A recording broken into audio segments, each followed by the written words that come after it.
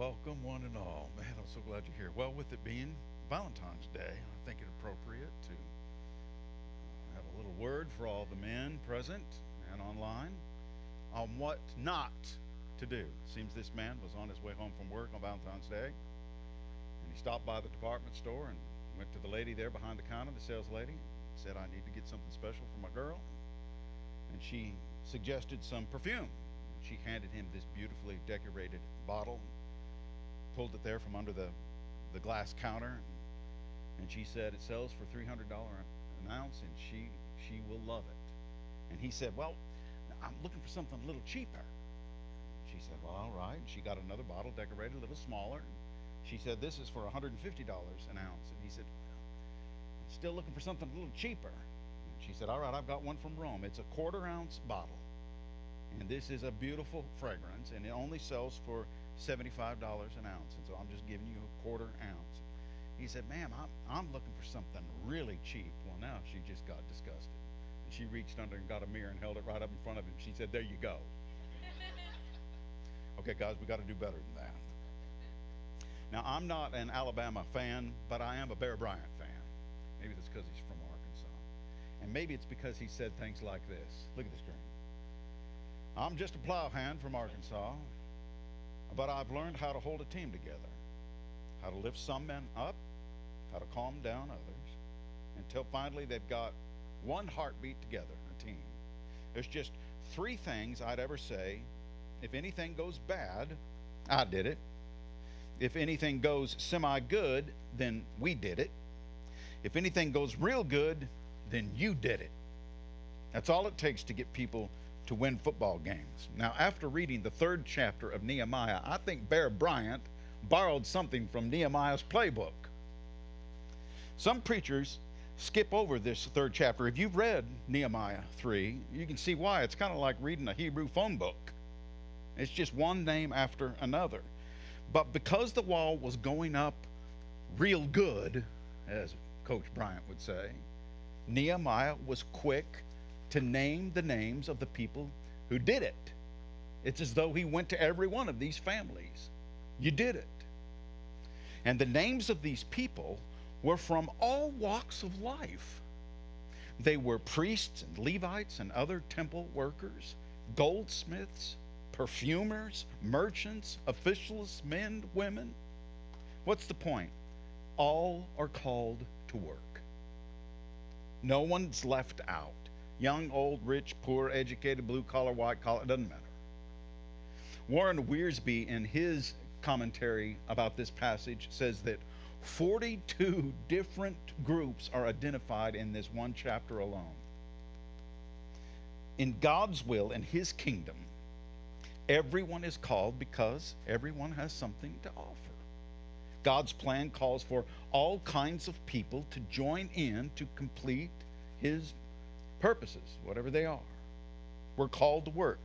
There's another phrase. It says, opposite his house, again and again. Look at verse 10. Jediah repaired opposite his house. Verse 23. Benjamin and Hashab repaired opposite their house. Verse 28. Above the horse gate, the priests repaired, each opposite his own house. Point, all are called to work, and all are to start where they are. Start at home. D.L. Moody said, if everybody would sweep the area in front of their own home, then the whole street would be clean. Bloom where you're planted. Start where you are. The kingdom of God starts with me, and it moves to my family and friends, and then it goes out from there. It starts here. And another phrase used over and over is this phrase, next to him. Look at verse 1. Eliashib, the high priest, and his fellow priests went to work and rebuilt the sheep gate. The men of Jericho built the adjoining section, and Zakur, son of Imri, built next to him. Meremoth, son of Uriah, the son of Hakaz, repaired the next section. Next to him, Meshullam, son of Berechiah, the son of Meshezabel, made repairs. And next to him, Zadok, son of Baana, also made repairs. Next to them, repairs were made by men from Gibeon and Mizpah. Uziel, son of Harahiah, one of the goldsmiths, repaired the next section. Then Hananiah, one of the perfume makers, made repairs next to that. What's the point? Okay, all are called to work. All are to start where they are, start at home, and all are to do it together. Work side by side. The phrase next to him and after him are used over 25 times in this chapter. Catch God's vision and jump in together. Jump in together. In the old campfire song in the 70s, he's really got it. You're my brother, you're my sister, so take me by the hand. Together we will work until he comes. There's no foe that can defeat us. When we're walking side by side, as long as there is love, we will stand. One preacher said it this way.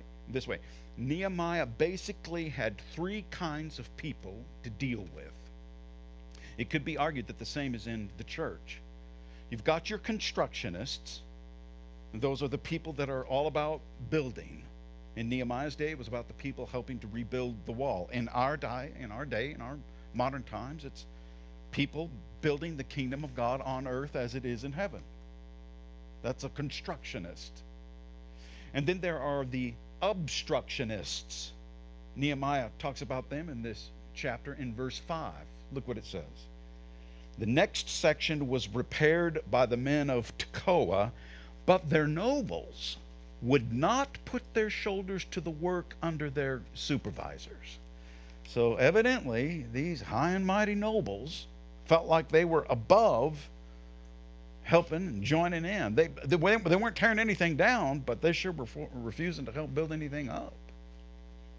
And then finally, you have the destructionists. These are the ones who caused this whole problem in Jerusalem to begin with. They rebelled against God and his ways, and in their rejection of God, God's protection was lifted off of the nation. Now the nation's in bondage and they don't have any freedom. Today, in our world, the deconstructionists are the people who have as their objective to tear down the things of God and his word.